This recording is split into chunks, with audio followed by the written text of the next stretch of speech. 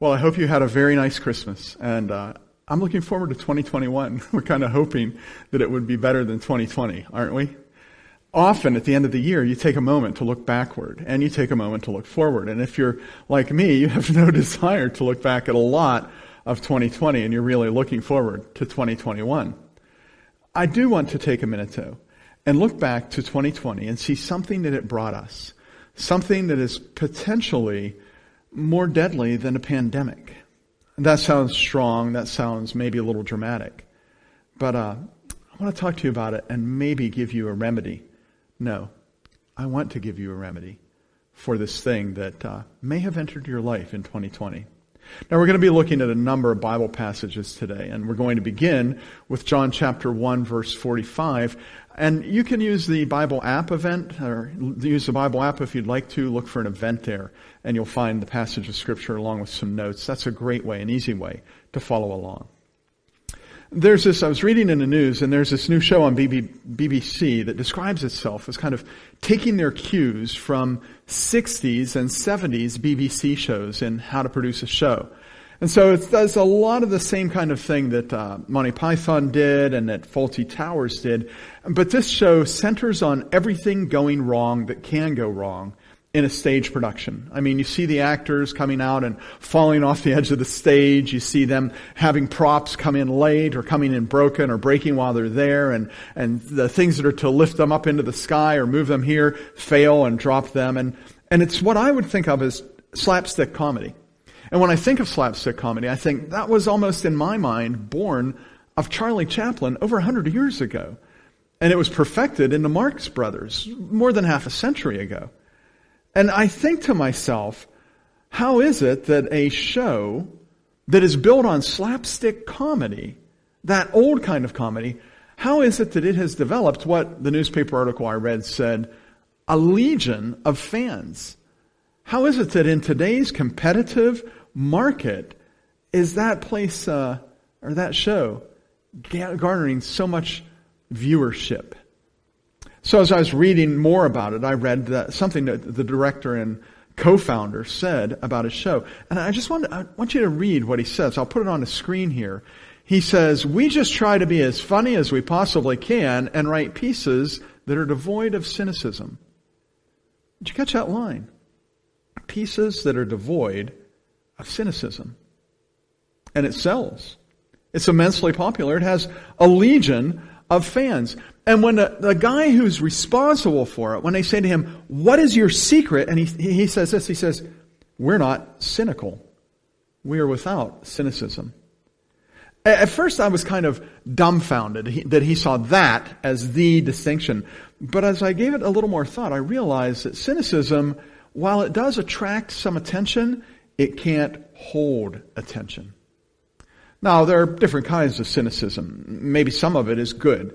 For example, one might say cynicism could be the opposite of gullibility, and nobody wants to be gullible or be seen as gullible. So that kind of cynicism, that might be good, but that's not what I'm talking about today. For our purposes today, cynicism is not the opposite of gullibility. The opposite of cynicism is faith, hope, and love.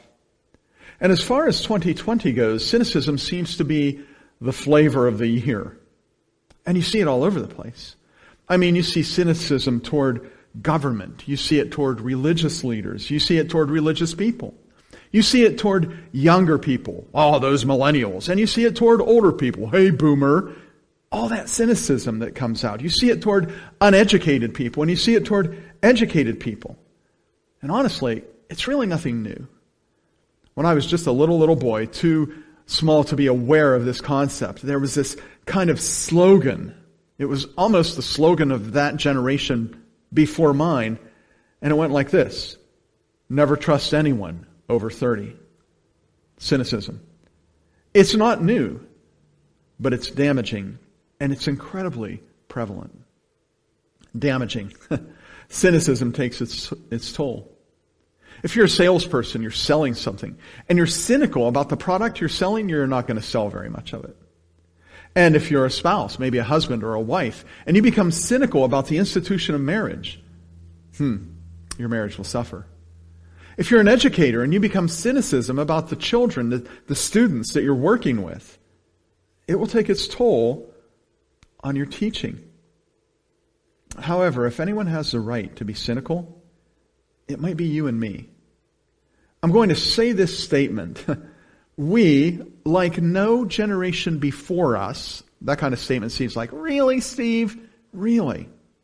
We, like no generation before us, have been bombarded with disinformation, with lies, with information that is intentionally set to be divisive, with ideology that separates us, with political mistrust and even hatred, more than any generation before us.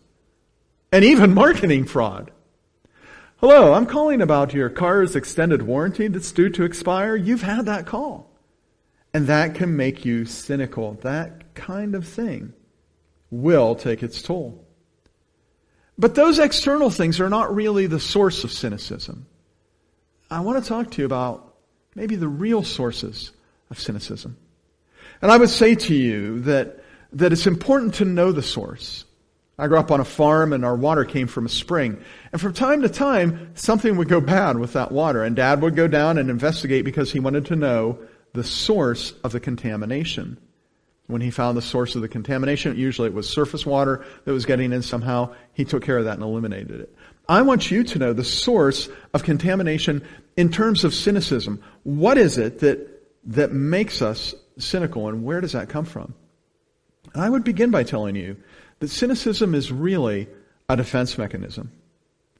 As a teen, I worked at a truck stop, and then after that, I worked at a restaurant along I-80.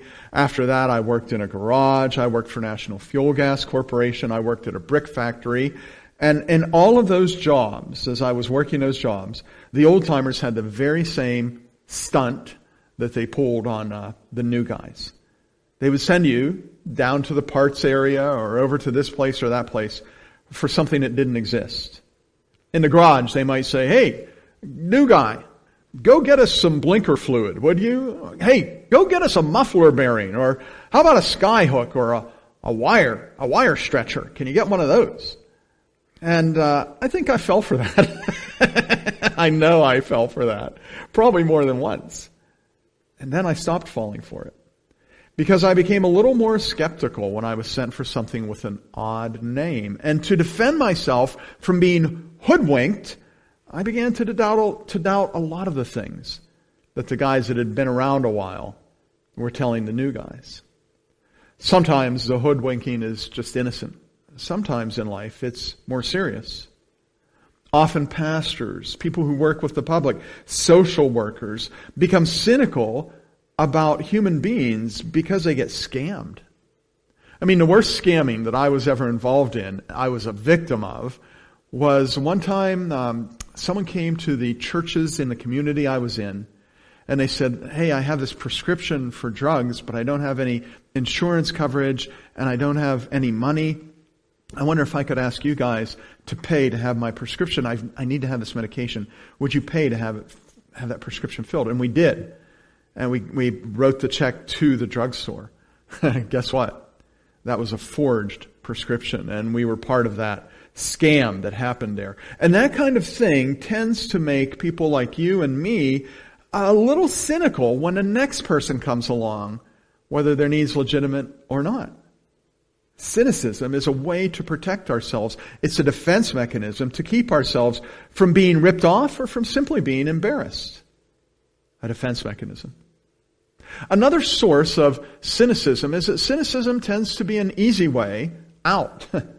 Cynicism lets you avoid the hard work of discerning truth from fiction. Cynics tend to see things in black and white. That's purely good and that's purely evil. And for the most part, it's all purely evil. Think of how you see different people responding to conflicting issues in our society. And when they hear about it, how they respond. Oh yeah, well, that's the New York Times that wrote that. You can't believe anything the New York Times says. Cynicism. Or the other person says, oh, that's from Fox News. You can't believe anything from Fox News. Cynicism. Frankly, this easy way out of not really discerning the information as it's presented, but maybe just writing it off initially, that's actually the lazy man's way of thinking. living in an ongoing state of cynicism takes a lot less energy than weeding through the details and trying to find the truth. And believing that there's nothing good in the world anyway doesn't seem to involve a lot of issues. Doesn't seem to involve a lot of energy or risk, but it does. I want to read to you what one writer wrote about this.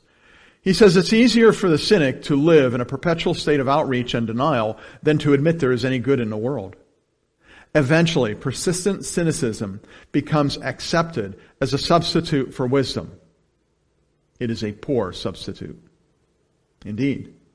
And cynicism is kind of the lazy man's way. Now, as a Christ follower, I can't help but realize that another source of cynicism is the enemy. That Satan never wants me to trust anything that is good. And he constantly works and tries to keep us from trusting God, to make us doubt Him and to disbelieve in Jesus. This sounds like a funny sentence, but one of my favorite cynics in the Bible, isn't that a funny way to start a sentence? One of my favorite cynics in the Bible is Nathanael. If your Bible's open to John chapter 1 verse 45, which we had on the screen a short time ago, that reference, you're going to be able to see there in 3 verses where a man named Philip, who has been introduced to Jesus, comes to his friend Nathanael to say, hey, well, let me just read it. In verse 45 it says, Philip found Nathanael and said to him, we have found the one Moses wrote about in the law, and about who the prophets also wrote, Jesus of Nazareth, the son of Joseph. Nazareth? Can anything good come from there? Nathanael asks. Come and see, says Philip. I love Nathanael's crustiness, right? He kind of reminds me of a crusty old man. He reminds me of my Uncle Bob, honestly. Nazareth, can anything good come from there? Had his cynicism been even stronger or more deeply rooted, he may not have gone with Philip, and he may never have met the Savior. The enemy, Satan, he would have been quite pleased with that. I personally believe that a lot of the misinformation that confronts you and me today is a tool used by Satan to build hearts of mistrust in human beings around the world. That's why when I post something, I work hard to fact check myself, because I do not want to be his pawn in propagating misinformation. I don't want to be part of the problem. These are some of the sources of cynicism. And when you think of that, it kind of moves you to think, so what's it going to do? What is the outcome of cynicism? Where does this kind of cynicism lead? And we're going to look at Hebrews chapter 12, verse 15, in just a moment as we address that. First off, cynicism can lead to bitterness. It can turn your heart into that of a bitter old man or a bitter old woman as you age. Research indicates that bitterness can lead to long-lasting anxiety, that bitterness can lead to depression, that it can lead to vengeful acts, wanting to get even and then acting upon that, making life more difficult for everyone, including yourself and your loved ones. Bitterness can distract you from the joy that life is offering you right now. And it can keep you in a kind of bondage. A bondage to whatever it is that has made you bitter. That's why the Bible really warns us in Hebrews chapter 12, verse 15 about bitterness. It says to us, see to it that no one falls short of the grace of God, and that no bitter root grows up to cause trouble and defile many. Bitterness. It is not an outcome that you want in your life. It is an outcome of cynicism. Cynicism can also lead to loneliness. In a moment, we'll look at Ephesians chapter 4, starting at verse 31. Before we look at that, I just want to remind you, no one has to tell you to social distance yourself from a bitter, cynical person. You do it automatically. Even bitter people don't like each other. Growing up, I had a neighbor, a man in his 80s, who I would classify in retrospect as being a bitter old man. One day my dad said to me, I was probably in my early teens, or maybe even a little younger than that. And my dad said to me, hey, Wayne said that you never stop over and visit him anymore. What's up with that? Well, I knew the answer. I was coming to the age where I saw his bitterness, and I just by instinct didn't want to be around that. So somehow I communicated that to my dad, and I expected him to say, Steve, he's a lonely man.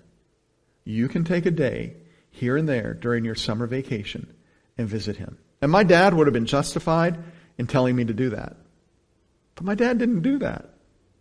He said 4 words to me. I don't blame you. Bitter people become lonely people. I'm not advocating that you shut them out of your life. I'm advocating that you don't become one of them.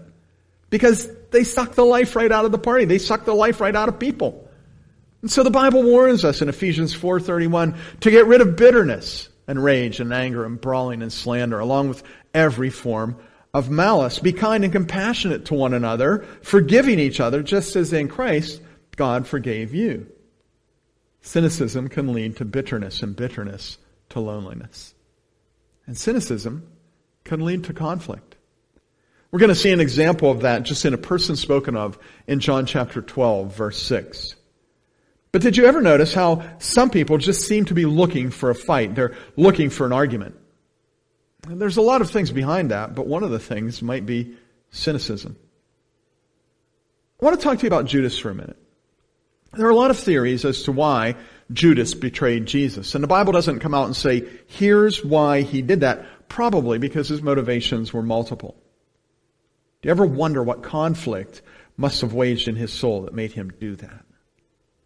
There are probably several contributing factors. Some say he was politically disappointed in Jesus. Maybe he was trying to force Jesus' hand. Let's get on with the kingdom here. Maybe. The Bible says that he was greedy, even a thief. It says in John chapter 12, in the second part of verse 6, that as keeper of the money bag, he used to help himself to what was put in him. He stole from the other disciples. He stole from Jesus. You don't steal from someone that you trust. You don't steal from someone that you believe in. Something I realized recently is that the Bible never indicates that Jesus, let me say that sentence again. Something I realized recently is that the Bible never indicates that Judas called Jesus Lord. Now he might have done so, but the Bible doesn't indicate that he done so. He would refer to Jesus as Rabbi, which means teacher, but not Lord. And I wonder if he was skeptical about Christ's divinity. And did that skepticism finally turn to cynicism about Jesus, leading to his arrest, to his trials, to his crucifixion, to his death? The conflict of the ages. Personally, I cannot think of a time that cynicism has brought about the peace of God, the shalom of the Messiah. But you and I can both think of times that cynicism was the root of problems, even in your own life, even in my own life. So what is the remedy for cynicism? I would direct you to Romans 14:13. We're going to read that in just a couple moments as I prepare to offer you 3 suggestions if you want to be rid of cynicism in 2021, or at least deal with the cynicism that you have. First, because cynicism is often born of personal injury, you might start by forgiving those who have injured you. When Paul is talking about division in the church at Rome, in Romans chapter 14, he counsels them to stop being judgmental toward their Christian family. And if you've ever had another Christian judge you unjustly, I'm not talking about the Christian who says, hey buddy, I see in your life you're dealing with this issue, can I pray with you? I'm not talking about someone who loves you and wants to help you. I'm talking about someone who judges you and wants to condemn you. If that has happened to you, you know that is hurtful. And you know that you will develop a defense mechanism to make sure they don't get the chance to do that again. In Romans 14, Paul says to those in Rome, he says in verse 13, therefore let us stop passing judgment on one another. Instead, make up your mind not to put a stumbling block or obstacle in the way of a brother or sister. Stop judging one another, he says. Because judgmentalism, condemnation, often creates in the object who's receiving it a defense mechanism. And remember that we said defense mechanisms are part of the source of cynicism. So if you have been judged, what do you need to do? You need to forgive. I've told a story before. My mom used to say that her sister, Frances, had become jaded when she was just a young woman, had become cynical, there's our word, about love. And she told us that Frances never married because she was hurt by a boyfriend early on in life who had broken her heart. And that bad breakup can leave you cynical about love. Past injury can leave you cynical about life. But you can get over that.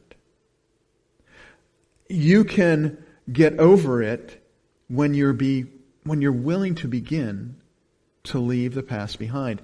And that will involve forgiveness. So I'm going to transition, like the guy said to the pastor, you're moving from preaching to meddling. That's what I'm going to do right now. I want to tell you that if you want to be free of the cynicism that you picked up in that divorce, you're going to have to choose to forgive. If you want to be free from the cynicism that infected your heart at that point of abuse in your life, you're going to have to choose to forgive. If you want to be free of the cynicism you have about life, you're going to have to choose to forgive. Because I know no other way to see healing come to that injury than when you choose to forgive. And I know this is a hard thing. I know that from personal experience. Cynicism is a defense mechanism. It is in our life. It is in my life for a reason, because of these wounds that I have. I don't want to risk being hurt again, and I don't want to forgive. But as long as I will not forgive, there is a sense in which that wound still rules my life, and that cynicism still perks on the burner of the stove of my heart. These wounds are not dealt with by developing defense strategies to make sure that never happens again. These wounds are dealt with when you begin to forgive. Well, how many times do I need to forgive? Ask Jesus. Forgiving, strangely enough, enables you to trust others, and it frees you from cynicism. Let me give you a second part of the remedy, and it entails doing the hard work of love. It entails discernment. We're going to look at the love chapter of the Bible in just a second, just one verse from 1 Corinthians 13. It's verse 7 I'm going to read to you in a moment. I was talking to someone and I got their permission to share this story. I'm going to share it without name, and I might change some details so that we can protect them, but they're fine with me sharing it this way. I was talking to someone recently who'd been accused of a crime, and naturally the news outlets published the charges, and everyone got the news. It was in a small town and everybody knew the news, and everyone naturally assumed the worst. And then sometimes later, after the investigation, after further investigation, the charges were dropped. But who knows? Who knows that the charges are dropped these couple years later?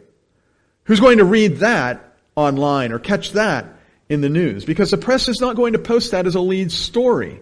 The only people who will know that the charges were dropped after further investigation are those who love him enough to discern the truth about the situation. Those who are willing to do the hard work of love will discern the reality of his guilt or innocence.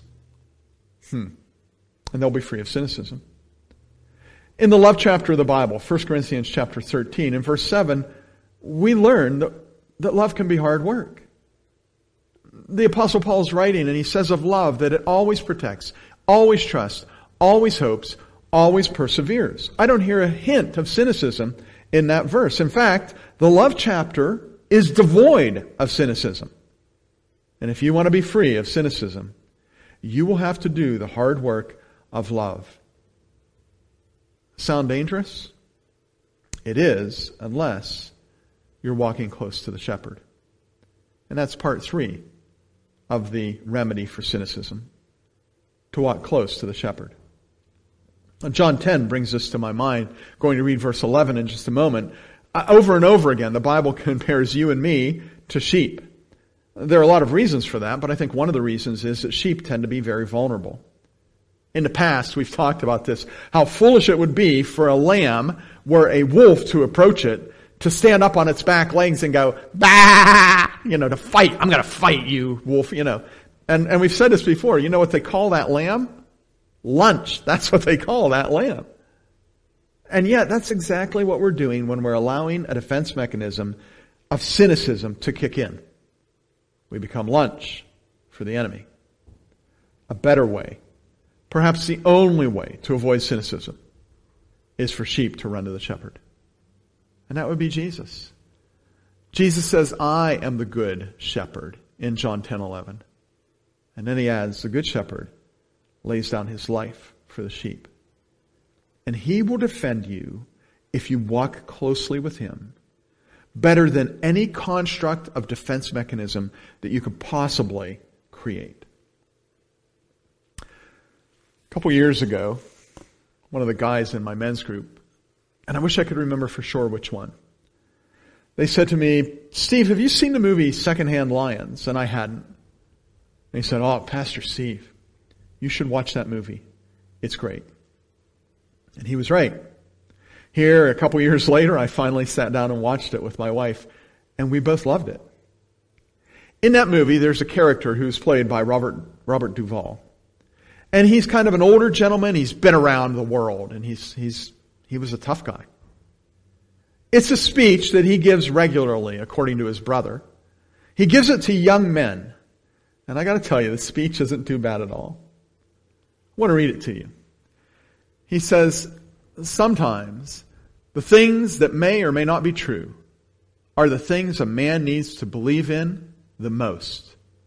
That people are basically good. That honor, courage, and virtue mean everything. That the power of money and power mean nothing. And that good always triumphs evil. And that love, true love, never dies. Do you hear what he's warning that young man against? Cynicism. And that's what I'm warning you against. That's what I want you to be free of.